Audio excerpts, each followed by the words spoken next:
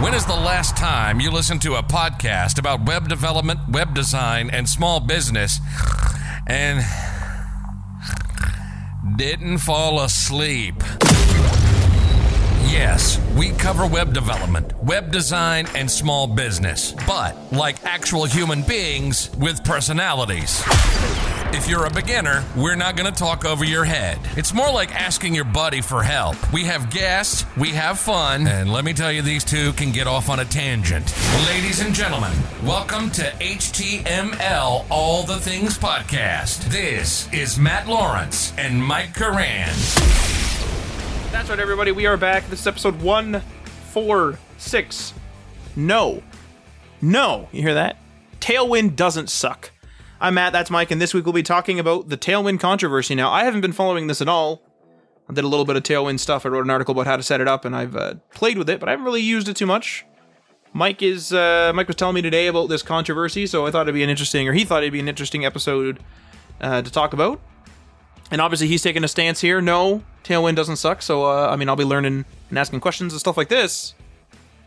Now, if this sounds interesting to you, because it should, and you want to support the show, you can go check us out on that Patreon, leave a review or rating on your podcast app, join us in our Discord server, or share this with your friends.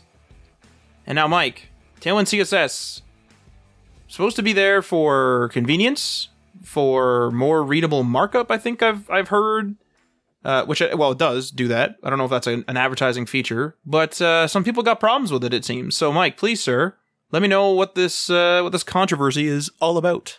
Yeah, I don't know how serious the controversy is, but I have seen a few people attacked for Tailwind, which was really weird. And this was a few weeks ago now, so it might not be the latest controversy or whatever. But a few weeks ago, I saw someone post that they were kind of almost gatekeeping people that were using Tailwind and saying that it wasn't the right move and it wasn't the right move for their careers and stuff like that. They were pretty harsh on the Tailwind community. Which I thought was pretty crazy. And then what happened was the Tailwind community came to that post and attacked the person. And then the person got upset because people were attacking them based on the stance that they made. I don't know. It was a really weird situation. But from that came the idea in my head that hey, I use Tailwind. Why don't we talk about it on the show? And I'll give my 2 cents on why I kind of use it and what I think about some of the counterpoints as well. So initially here, I just want to talk about what Tailwind is, because I know we have some listeners that definitely have never heard of Tailwind or maybe have never used it. So Tailwind is a CSS utility class-based framework. What it essentially does is it creates a bunch of classes, so a regular CSS class, if that makes sense to you, that have CSS properties associated with them. And it's very direct. So for instance, display flex in the CSS world would be just flex flex as a class name in Tailwind. So they're very readable in terms of if you know CSS, you'll probably be able to figure out Tailwind utility classes really quickly, which is a little bit different than something like Bootstrap, because Bootstrap uses its own kind of container classes and its own inference. It infers the meaning of a class to you for them. So it essentially assumes that a container is always this, columns are this, and stuff like that. It essentially gives you a bunch of utility classes that aren't directly related to their CSS counterparts. Whereas Tailwind is literally, and I think Matt explained it to me best a while ago, it's like writing CSS in line through a Bootstrap type framework. So that I think clicked to me more than anything else. So that's why I'm saying it to you. It's essentially writing easier and easier to read CSS in line. That's all it is, in line. And when I say in line, again, just to clarify, I mean right in the HTML markup. So you don't have to go from file to file. I'll talk about that in a second, though, in one of the advantages. And to be honest, when Matt was talking about it, because Matt actually used Tailwind before I did, and he brought it up to me. This was a couple years ago now, I think. I think David actually, friend of the show, I think David actually let me know about it. It might have been actually on the first episode he was on. I'm not sure if that's true. And he was telling me about it at one point, and I was like, oh, that's kind of cool, because I think I was telling him I was using Bootstrap or something. And then he's like, oh, you should try Tailwind. And then I kind of went in, and this is paraphrasing from memory, so God knows how accurate this is, but I remember going in thinking, oh, this is kind of like Bootstrap, and it really wasn't. So, I mean, I will get into that, but. Yeah, exactly. So in a sense, it's not Bootstrap. It's a utility first CSS framework rather than utility based or whatever Bootstrap is. That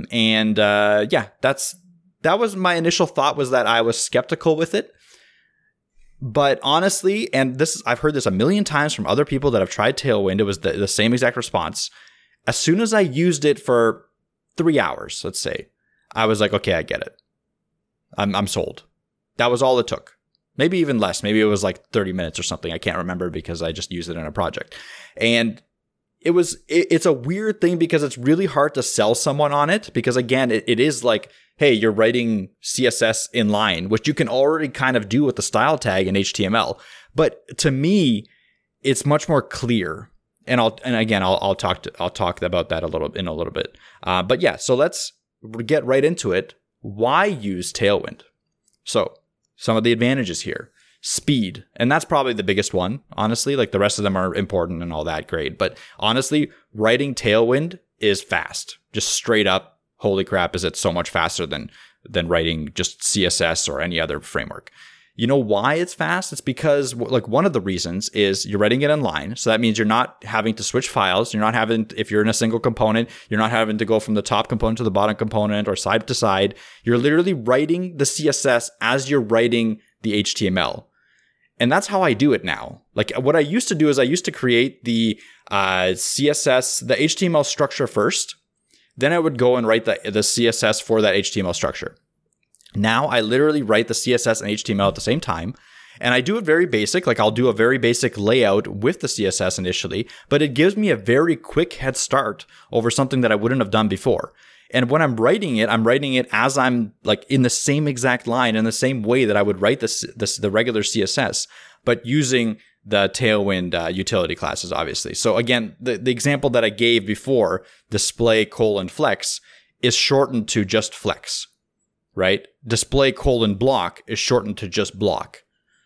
And there's other less intuitive shortenings. So like, for instance, margin right with like a certain amount of padding or a certain amount of margin would be MR dash whatever number you want for that margin. And there's like fractionals that you can do for percents. So MR slash dash 1 slash 2 is like margin right 50%, for instance. Like, yes, it does take a little bit to spin up on that kind of nomenclature, but as soon as you write it like once, like, you know, M, okay, margin, R, okay, right, dash number, that's the standard across all of them. So padding is the same thing, PR dash whatever the number. So as soon as you get it once, you kind of understand it throughout all of the different components, which is great. So that it just, once you get that, quickly writing, and then especially if you have a live server that's rendering your website and seeing the changes immediately, that workflow for me, especially as someone that's not a design first or layout first developer, I'm more of like get into the JavaScript weeds of it. For me, it just makes it so much faster. And I don't want to keep saying it's fast, but it is. It just is super fast to write it. The other thing that make it even faster for me, again, is the out-of-the-box color palettes, the out-of-the-box utility classes for rounded corners. So you can literally say like rounded dash small, and it'll create like a perfect box for you with rounded corners of small radius. And then you can say large radius, whatever. It has preset values for those that you can change down the line however you want. Like, you can customize it however you want, but it has some really good presets that I usually just leave for the most part. I'd say 90% of the presets I leave as they are, because they make for a very good looking, easy to work with website.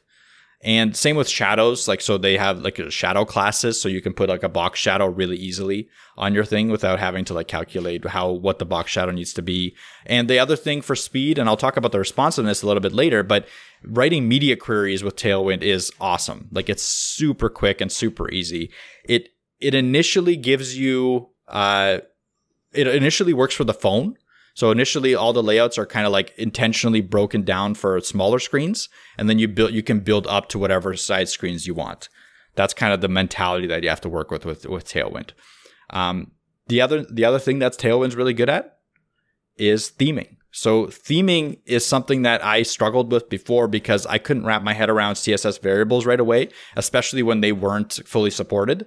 But with Tailwind, it kind of gives you the theme files immediately when you create the Tailwind configuration file, where you can put whatever colors you want and then use them as like CSS variables essentially across all of your files. So you can change the theme of your entire application in a configuration file, and then just making sure that you use the right color names color names that you set in your files. You can kind of do that really quick, and that kind of makes it really easy to like have a light and dark mode, like a light and dark mode and stuff like that. It makes all that kind of stuff really simple. I'd like to point something out here too, is that, excuse me, this comes from Bootstrap, and Bootstrap a while ago before CSS variables were really big. And I actually like rarely use CSS variables even today. But one of the things I was doing in my early Bootstrap days, and I was just starting, so of course I was, but I was really ignoring a lot of the color stuff. So like Bootstrap has sort of default colors, like you can call on like purple or whatever, and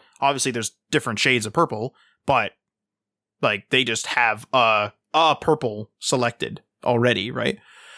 Basically what I did was I would just keep overwriting it. So it would be like, effectively it's calling purple, and then I'm just calling my own purple on top of that. You know what I'm trying to say? So like, yep. I would just not change the variable. But I don't know if it was a CSS variable at the time or whatever. This was a long time ago. But I remember the first time I was like, you know what? I'm going to figure out this thing. Because like I had a site that I just needed to build out, and all the colors were wrong. But I liked the convenience of just calling like red or like highlighter, like whatever the different things in Bootstrap are.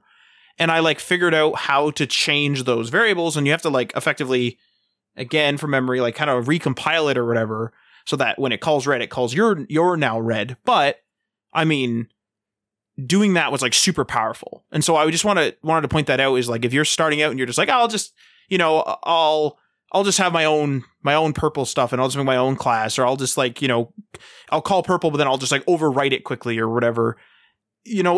Getting down to, dare I say, the metal of CSS variables in that way is like super helpful. And again, I don't know if it was CSS variables back then. I just can't remember, but it was very similar to that at the very least. And it was like really, really, really helpful. And so sometimes, if you just want to get started, of course, like who cares? You can just have some inefficient coloring. But if you really, really start using something or use it a lot, or in my case, it was like, I'm just overwriting everything. These colors are wrong. I need a specific color for this brand. I need a specific color for this person. Then that's it. Because I think it was green. So there's a particular person, this particular client, remaining anonymous, but this particular client, I think, needed green. And the green that was like there was like effectively lime green or something, and they needed like a really nice sort of muted green.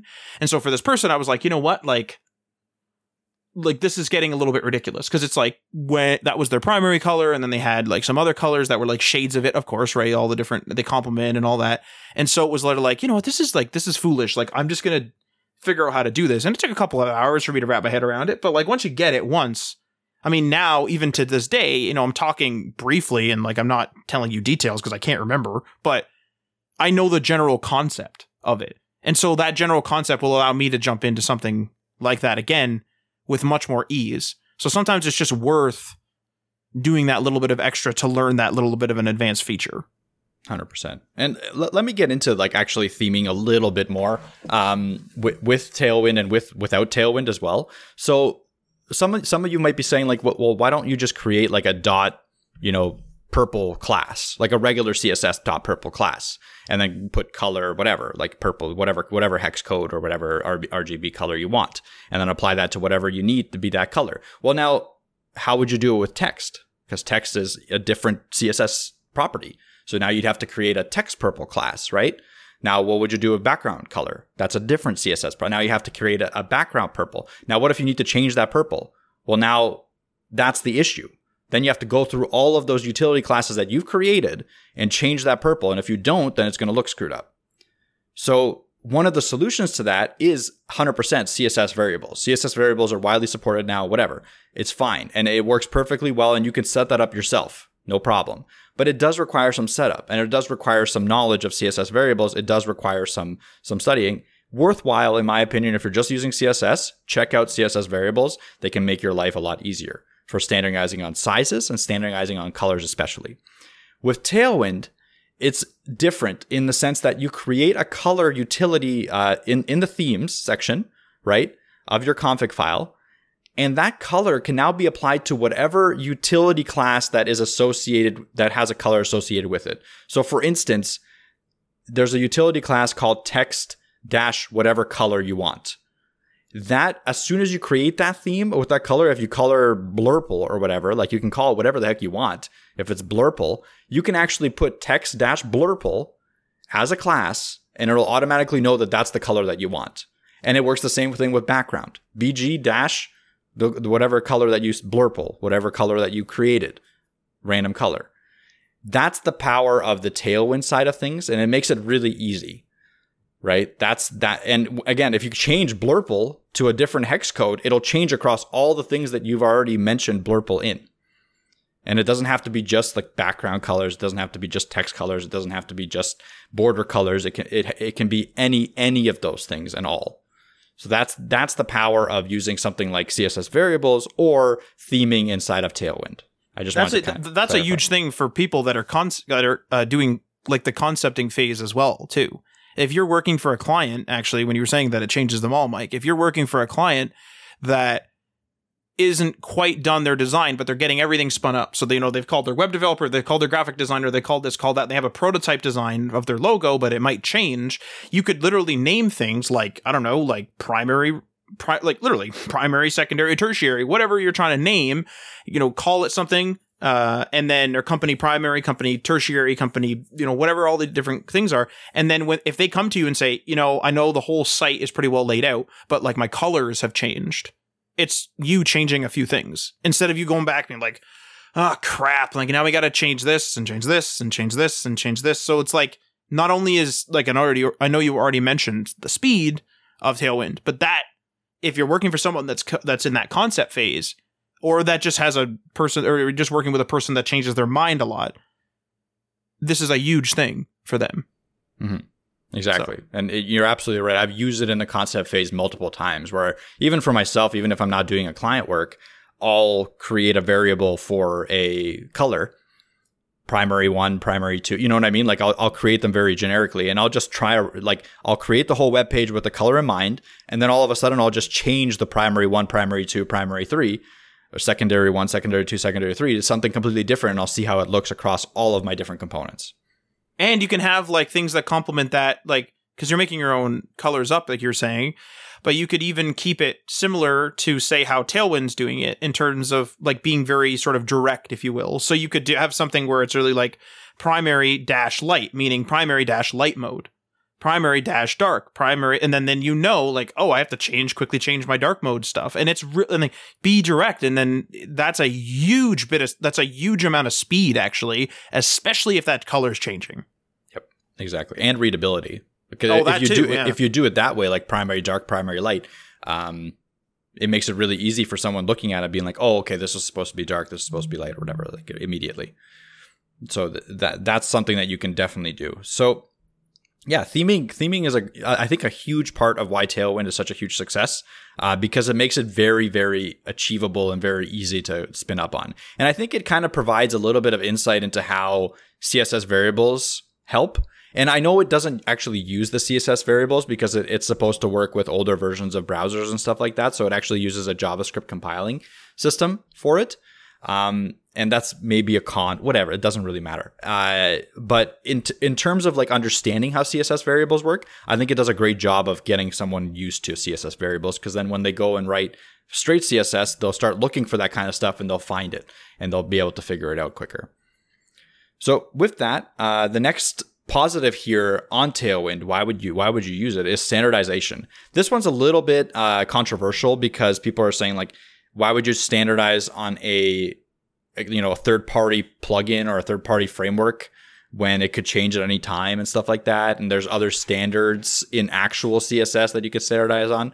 But in my opinion, for quick ease of use and quick team environments, it's really, really powerful to standardize on Tailwind, because it's human readable. It's very easy to read, and it's very like, if you understand Tailwind, if you worked with Tailwind for a few projects, as soon as you see it, you know it's Tailwind, first of all, and second of all, you'll know what the heck is going on there as you're reading it.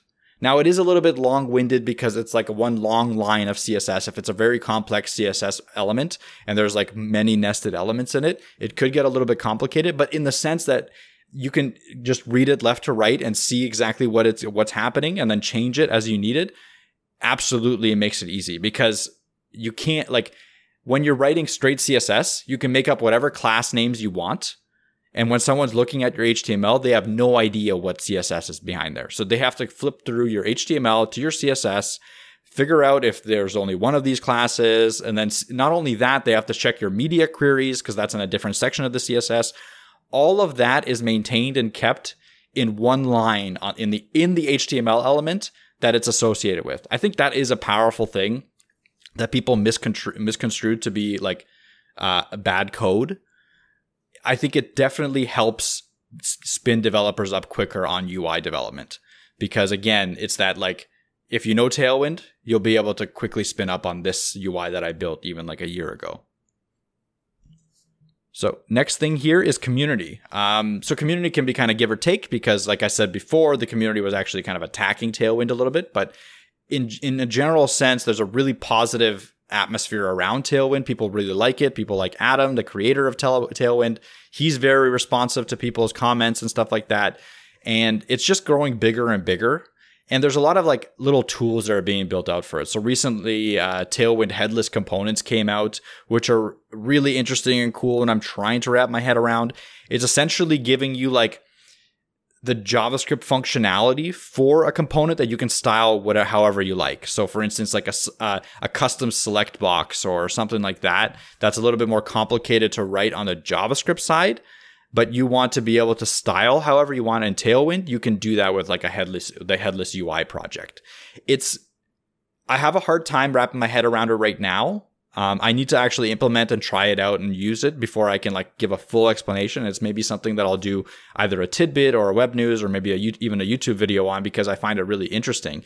But essentially, like, yeah, it's the functionality of a component that gives you the ability to use whatever design you want on that. That's all I can really say. There's another one where like it actually gives you a more component-based structure similar to Bootstrap, which is called Tailwind UI.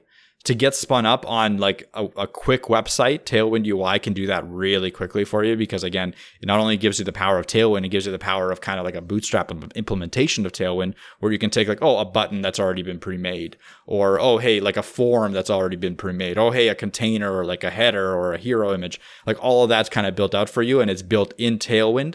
So it's just like really easy to read, really easy to edit, really easy to change, which is, I think, a big portion of the, I think a big element of Bootstrap being difficult to work with is it's really difficult to kind of change, because like a button is a button. So you have to go in and change the configuration of that button to make it look different or override it. Whereas with a button in Tailwind UI, it's just like a Tailwind component that you put in there.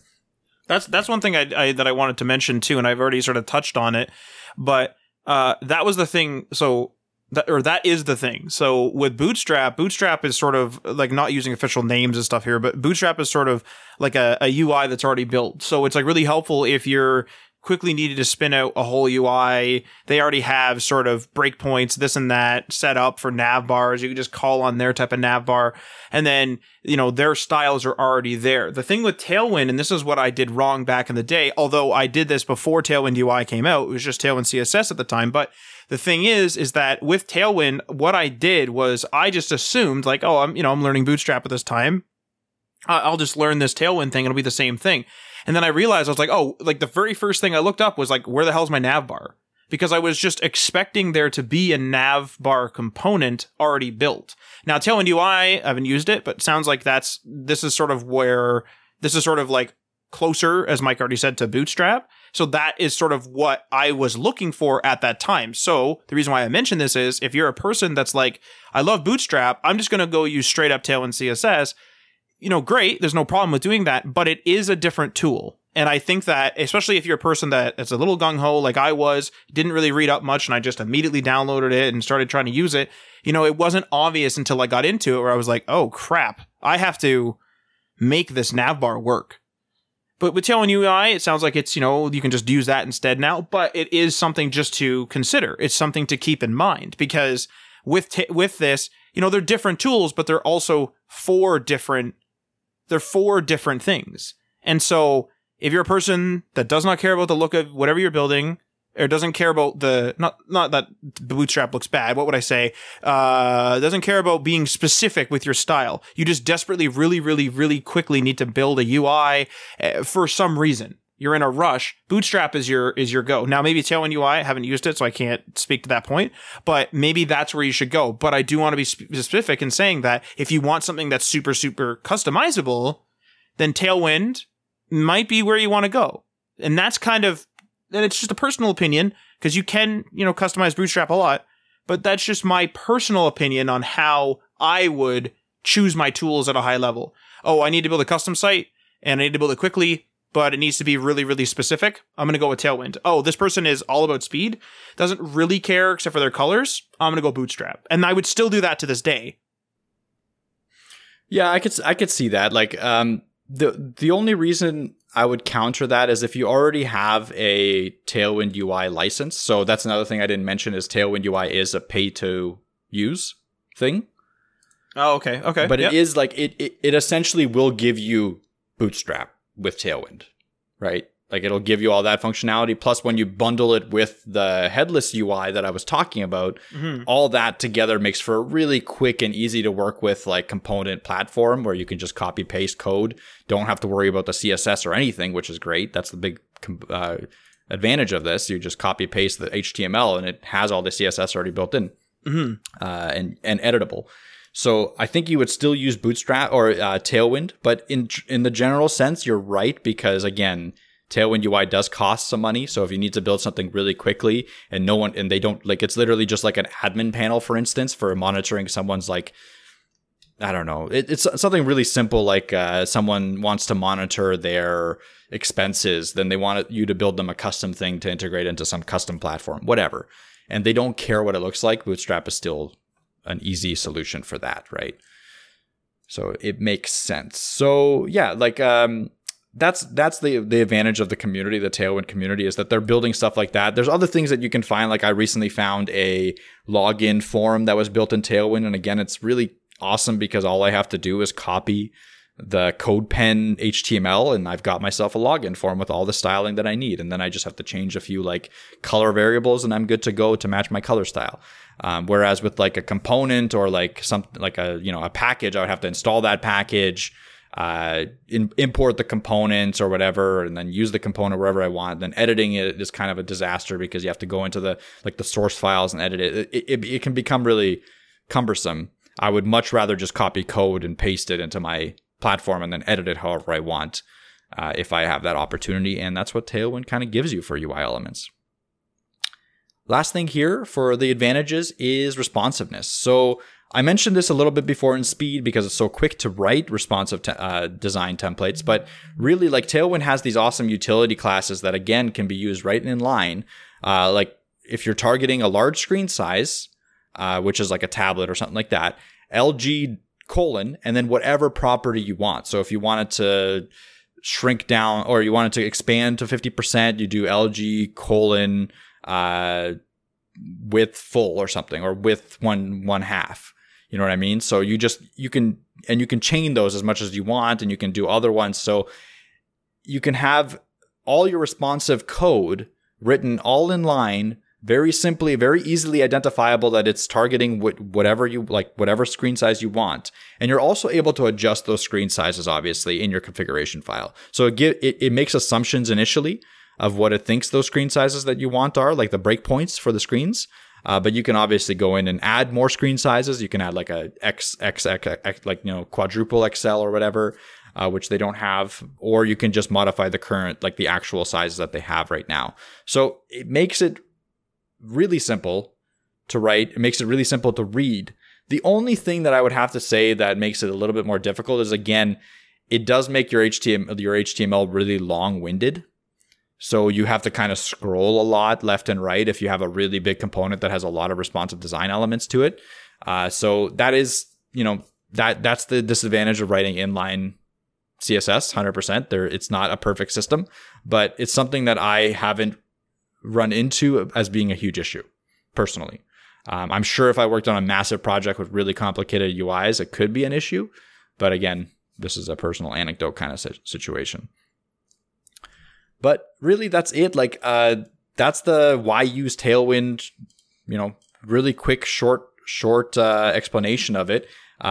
The speed, again, I just want to mention how quick it is to write it, because that is, to me, the most important element to it. It's just when you use it and when you get the hang of it even a little bit, you'll understand what I mean. It's really difficult to get into words and explain to a person why you would use it, because it just sounds like you're writing CSS in line, but it slightly isn't. That's all I want to say. So let's go on and listen to, or let's talk about some of the things that people call out against Tailwind, right? Because there's definitely some counterpoints to be made. There's definitely some reasons why people are kind of angry at it, which is crazy to me. Like, why would you be angry at a framework, or why would you be angry at a tool? But there are people that are legitimately angry that people are like pushing Tailwind forward and telling people to learn it and stuff like that. Like, they don't want people to do it. So there's got to be a reason for that. What are those reasons? First reason, and I've already talked about this, makes for really ugly HTML. This is very personal preference wise, in my opinion, because, ugly, who knows, maybe people like the way the Tailwind looks. In my personal opinion, I kind of agree that yes, it does make for uglier, less readable HTML code, because if you write a div and have a class of card, it's easier to understand that div is supposed to be a card rather than like a million different CSS properties that you have to kind of figure out if they're a card or not. So it makes it for a worse readable experience of HTML. CSS wise, I don't think it's that much worse. Like, I think it's fine to read CSS in line, to be honest. But in terms of HTML, understanding what the HTML structure is and what you're trying to say it makes it slower to read, if that makes sense.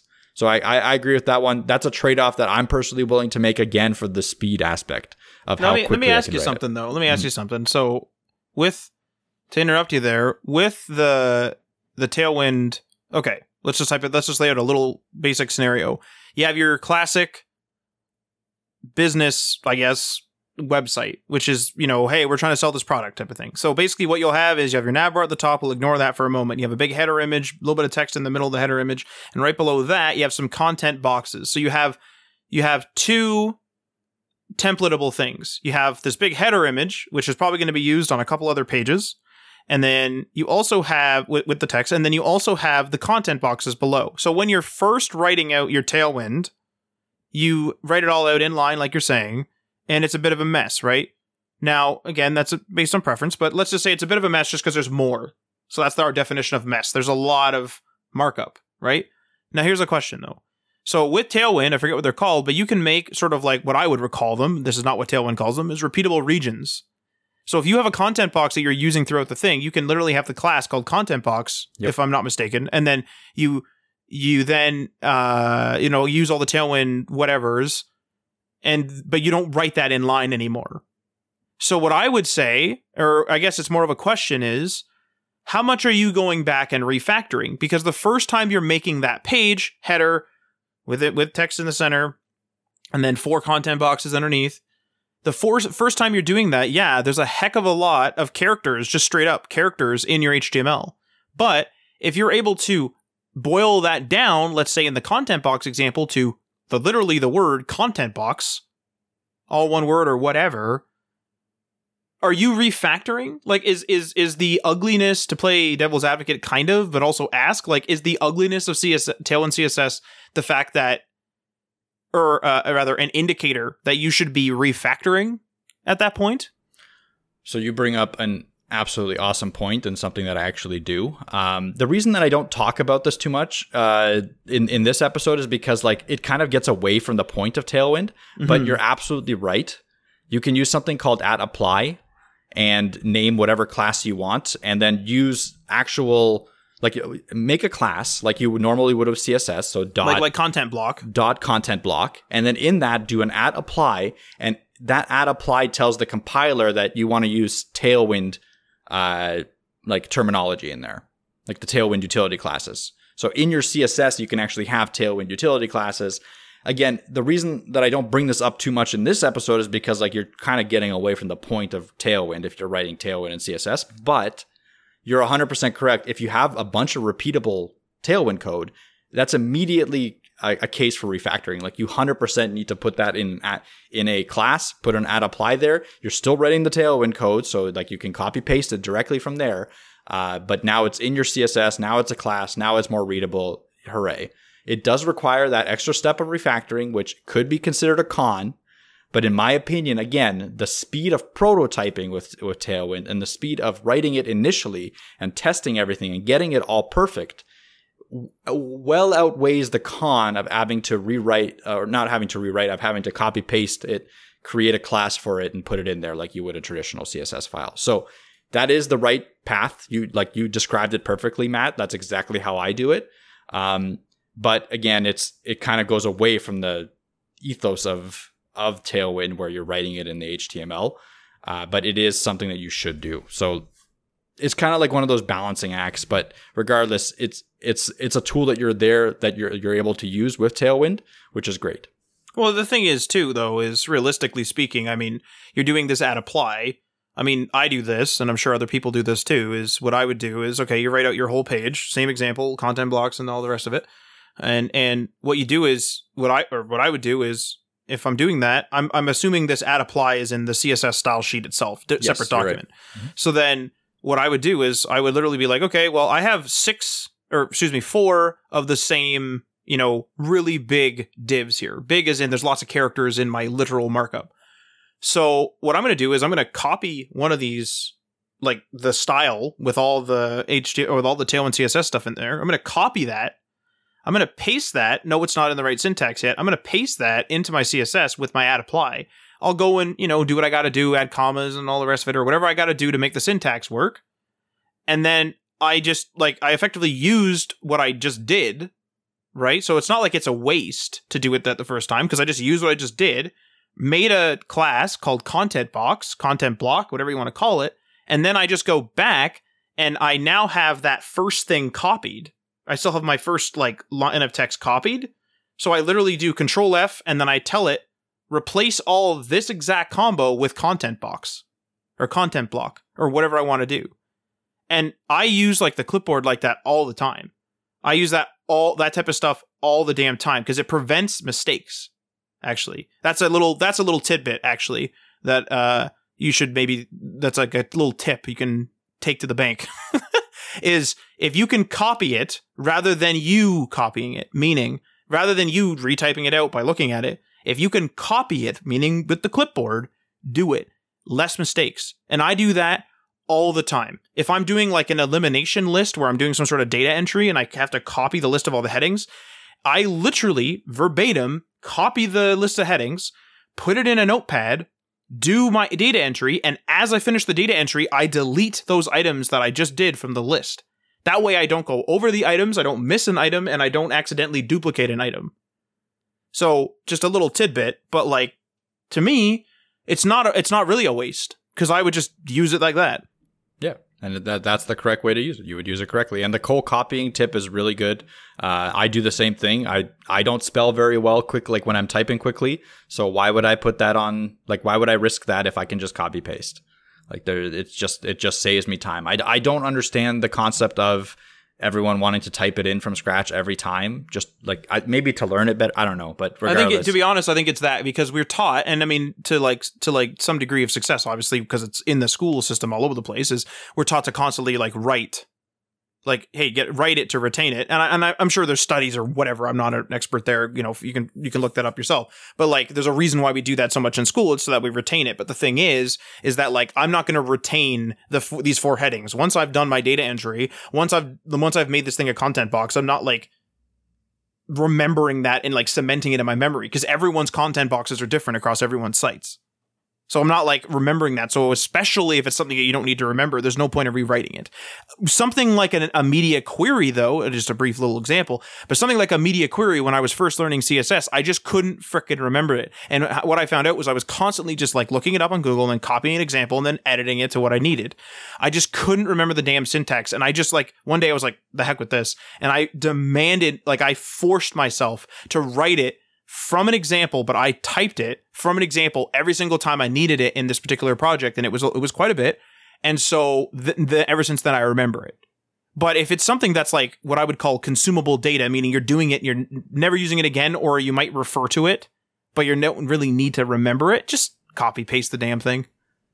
Yep, 100%. I think that makes that's a good compromise. I think like if you're learning it, sometimes it does make sense. So yeah, agreed, 100% agreed. So what's next thing here? Prevents people from learning CSS. That's another comment that some people make. That's saying that like, oh, this is why you shouldn't use Tailwind. So is that true? Maybe a little bit. I kind of agree with it a little bit because I took a different path, right? Like Matt and I especially, we learned CSS. Like not maybe all the ins and outs, but we learned CSS a lot. Like we use CSS, just plain old CSS, nothing else, a lot. We use Bootstrap too a little bit here and there, but mostly just CSS. And I went into Tailwind with that knowledge already. And I think it helps. I personally think Tailwind almost helps solidify my CSS knowledge now that I know it. Going at it from the different direction of going to Tailwind before even learning CSS, I don't know if that's the greatest idea. I think you should, like we always say this on the podcast, you should learn the pillars of web development, HTML, JavaScript, and CSS. And then move on and like expand out to different frameworks and all that, different languages, whatever, so that you have at least a good base. And I stick by that with Tailwind. So I don't think it's something that's wrong with Tailwind, but the people that say that it prevents learning CSS, yeah, if you go into it with zero CSS knowledge, maybe. But if you go into it with a good base CSS knowledge, I don't think it prevents it at all. I think it actually enhances it because how IntelliGency and stuff like that works inside the IDEs like VS Code is when you're writing Tailwind, you can actually hover over the class and it'll tell you exactly what CSS properties it's adding in that class. And making that connection really quickly, to me, helped me understand the proper formatting, the proper usage of different like rems and EMs and stuff like that, like when to use those while I was learning Tailwind. Better than I was just writing them myself because there's some sort of standard that Tailwind uses for that. Next thing here for what's wrong with Tailwind is it doesn't support the Shadow DOM. So I don't want to get too far into the Shadow DOM because that is a very complex topic. Is this an RPG? The Shadow Realm. Yeah, the Shadow Realm. But there is such thing as a Shadow DOM, which essentially allows you to create these things called web components, and the web components kind of manipulate a Shadow DOM and then write everything to the actual DOM. So it allows for like quick data manipulation inside the components and stuff like that. There's a lot of advantages. I'm going to have eventually an episode on web components because that's something that I am working up to. We actually we have a guest coming on at some point, hopefully, that is a big part of the web component community. So hopefully he can kind of enlighten us on what a Shadow DOM is, what web components are. But for now, just know that Tailwind doesn't support the Shadow DOM and therefore web components. Yeah, there's no argument there. Just literally doesn't support it and won't support it, etc., etc. Like there is no way around this. You just can't use Tailwind with the Shadow DOM. It's unfortunate. It's kind of a niche thing, and you can create your own kind of Tailwind-based components that can do very similar things to the web components, but you can't create web components with Tailwind in them. Having said that, there is a little bit of a workaround, and I would not recommend doing this. You can actually import your Tailwind styles into the Shadow DOM, into your web component. So it's essentially like a double import of Tailwind. That's why I don't recommend doing this, because like you're expanding your CSS by 2 times every time you do it. Or every time you put a web component with Tailwind in it, you're like rapidly expanding your CSS for whatever reason. So it is kind of a workaround if you really need to do it, but I would definitely not recommend doing it for like an actual job. If you're working with web components, you're going to have to look somewhere else, like just plain CSS. Next thing here is it needs compiling. So yeah, it does. It's not like 100% necessary. I want to confirm that. You can use Tailwind from a CDN in the sense that you can just import all of the Tailwind styles, similarly how you would import all of Bootstrap styles. You don't need to compile it with Webpack. But when you do that, it removes some of the other positives of Tailwind, like being able to see all your IntelliGency stuff, like being able to see every class in Tailwind and what it does, autocomplete of the Tailwind classes, and also it adds a massive CSS file, I think it's like 3 megs, to your DOM. So it's just, you wouldn't use it like that unless you're like quickly prototyping and testing. So I don't consider that a thing. So it absolutely needs compiling in a production code. So you need to know a little bit about Webpack. You need to be able to use npm. It'll do 99% of everything that you need for you with just the regular command line. But if you don't have like a Webpack project, if it's just HTML, CSS, and JavaScript, it's a little bit more complicated to put it in there and actually use it efficiently. So yes, it needs compiling. Now, having said that, recently they did implement just-in-time compiling, which makes the compiling really, really fast. So it's not like it adds time to your compile. It adds like milliseconds to it. So now, especially with the just-in-time compiling, it's really, really fast. And it's able to do you're able to change the config files and then save it. And then it's able to like perpetrate those those changes right away into your code without having to restart the dev server and stuff like that. Like it's able to do all these really cool things with this new change of the JIT compiler. So yes, needs compiling, but most projects, if you're using a framework, if you're using any other packages and stuff like that, you're probably already going to have Webpack installed. So with Webpack installed, it's a no-brainer. Next thing here is large CSS size. So I just said that it's like 3 megs for the whole Tailwind package, which is true, and it's big, like that's huge for CSS file. But it actually has a feature built in called Tailwind Purge, where you're able to say like, hey, I'm using Tailwind in these files. Can you go in there and see which classes I'm using and then remove the rest of them?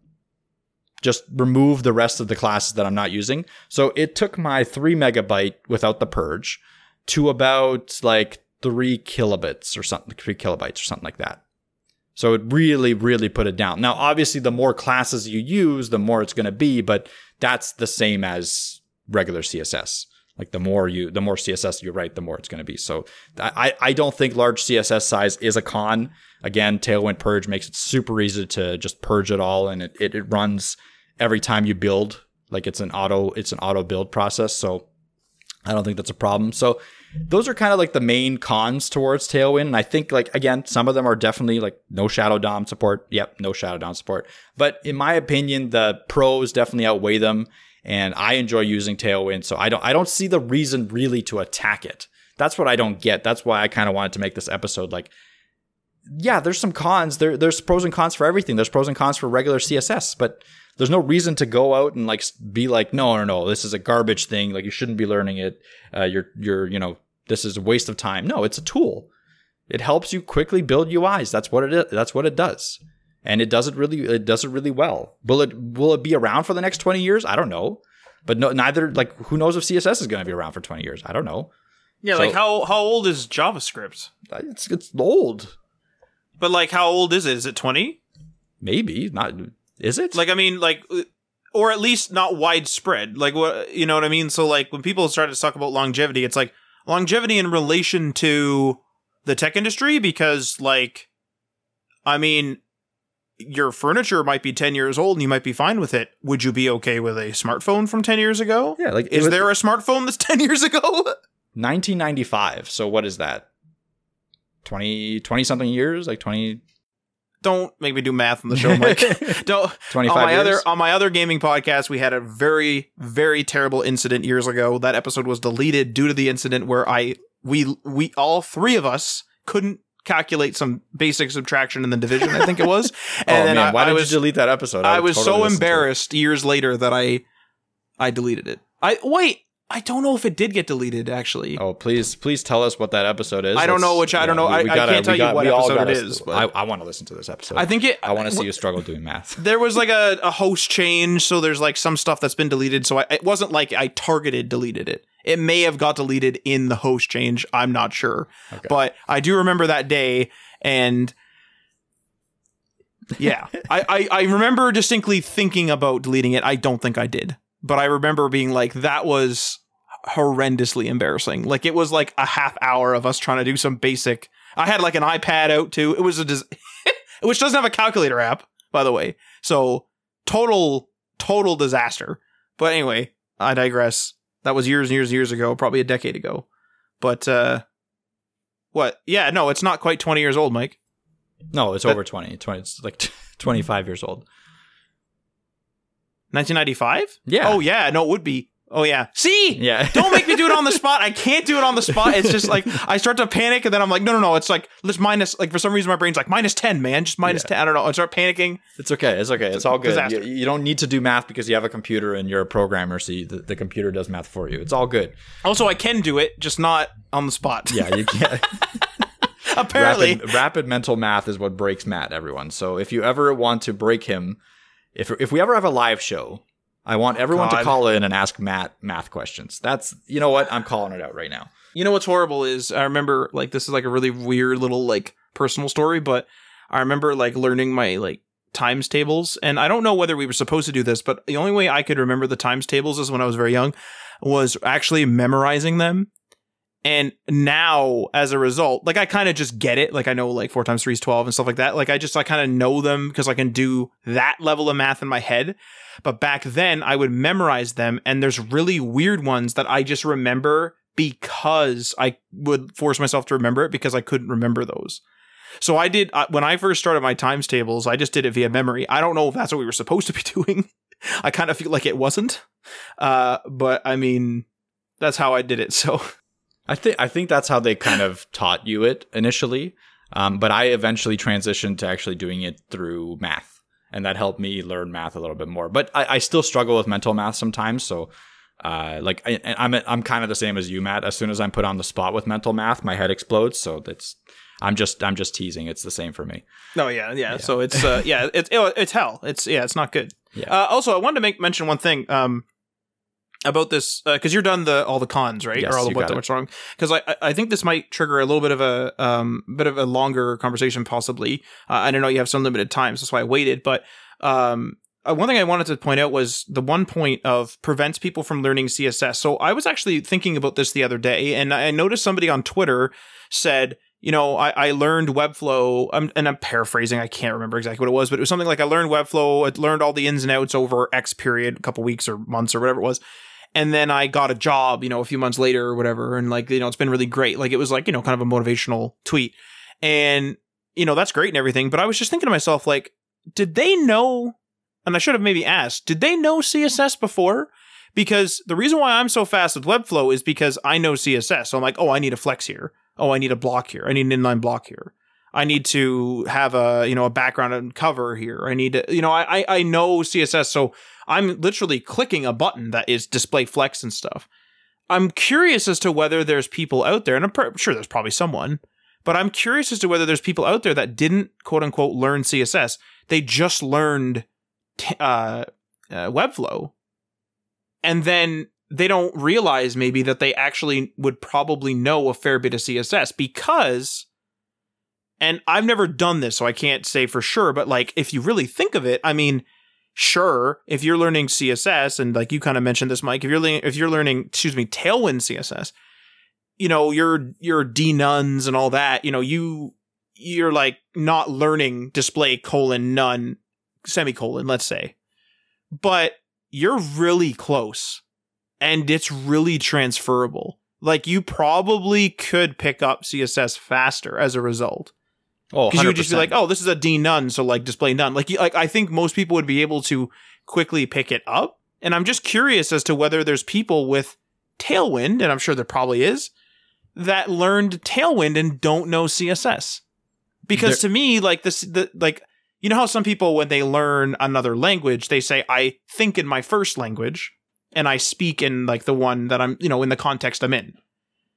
I wonder, because when I work with Webflow, my first computer language when it came to styling was CSS. So I think in CSS and apply it to Webflow.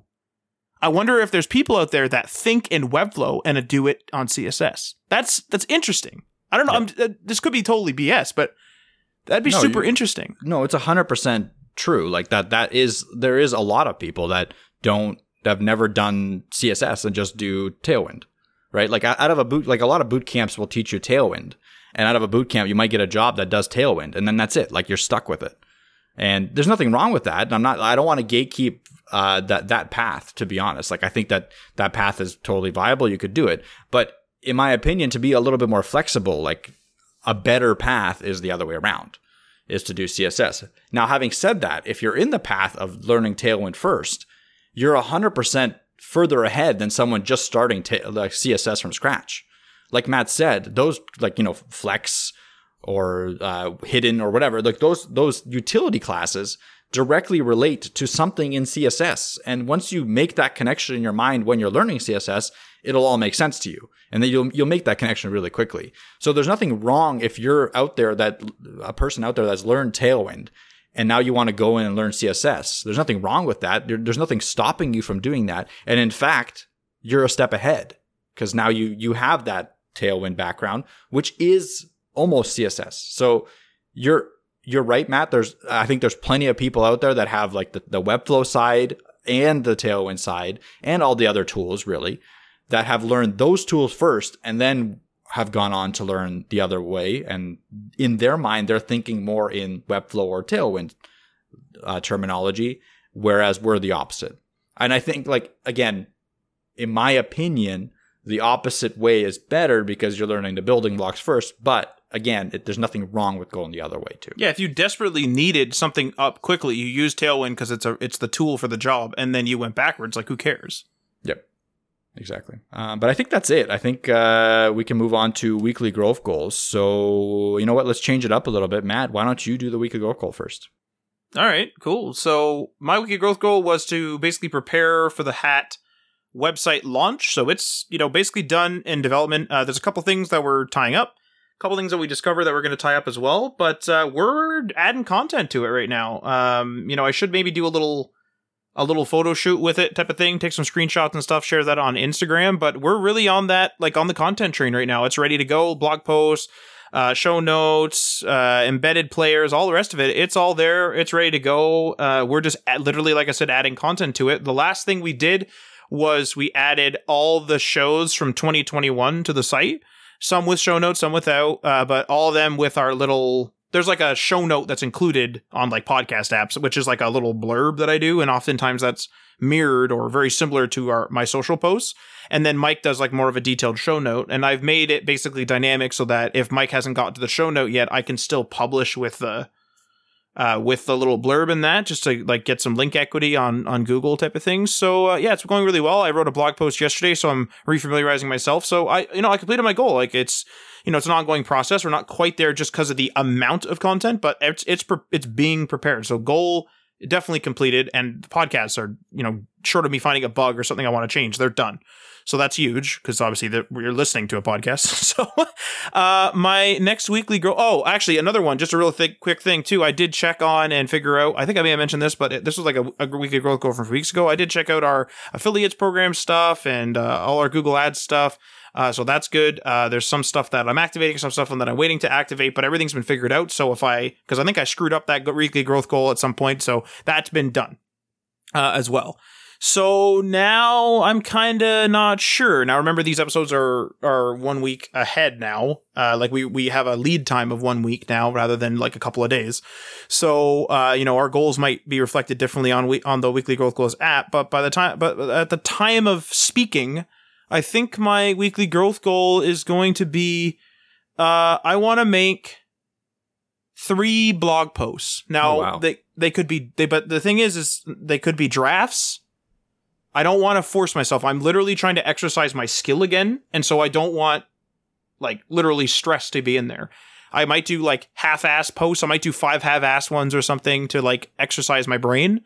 But I have one that's pretty well done, so I'll finish that. I'll count that as one because thinking back, there's some stuff I want to cut out, so I'm going to be kind of ripping that one up a bit. But three blog posts at very least first draft. Cool. So that'll be reflected on the weeklygrowthgoals.com web app. Mike, please, sir, take it away with yours. Okay. I mean, you completed all yours, so I didn't have to do any of mine, so I didn't. What? No. I don't even know. I was going to say, I was like, wait, did I do Mike's goal? Like, I was freaking out there for a second. No. It's all good. But I didn't complete my goal. My goal last week was to finish a blog post. I did start the blog post. I have the idea. I have the structure of the blog post done, but I haven't posted it yet. I had a vacation planned for last week, so I had 4 days that I wasn't at my computer. So I'm going to blame it on that. There was a long weekend in Canada, and I think America maybe too. So exactly. I mean, like whatever. Yeah, but I do have that blog post almost ready, and for my next week growth goal, I'm going to be creating content, migrating my old blog posts to the new HTML All the Things website, and finishing up that blog post. So I'm going to have kind of like a multi-goal week, just to make up for last week. That's kind of the punishment that I'm going to set for myself. But that should give us plenty of content for our launch. Hopefully we'll get that launch done soon. Obviously, we're going to let you guys know here on the podcast when we'll be launching it. We don't have a date quite yet, but we are getting closer to announcing a date. Well, the site's been developed now. At least that. Like, now we're just working on making it so that it's something to read. Correct. So, I mean, we've come far and wide. I don't know if that's the right way to say it, but we've come a far ways. Yep. The other thing is I'm still posting heavily on Twitter. So if you want to check me out there and follow me, and we can have a chat there, give it a go. Again, it's at HTML Everything on Twitter. Cool. So that's Mike's goals. I think that's it, right? We did it. The episode is done. But now, remember that if you want to support episodes like this, go check out that Patreon. That's patreon.com/HTML All the Things.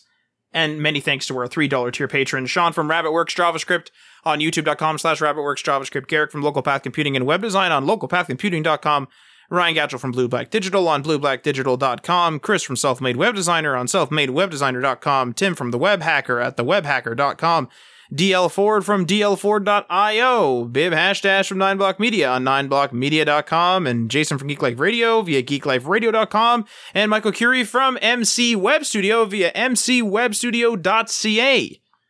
Feel free to leave a comment or a review on the platform that you are listening to this on, and we are signing off.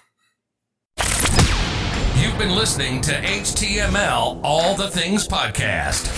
Web development, web design, and small business. We hope you've gotten some useful and practical information from this show. And we hope you appreciate that we talk to you like human beings. And we hope you had some fun.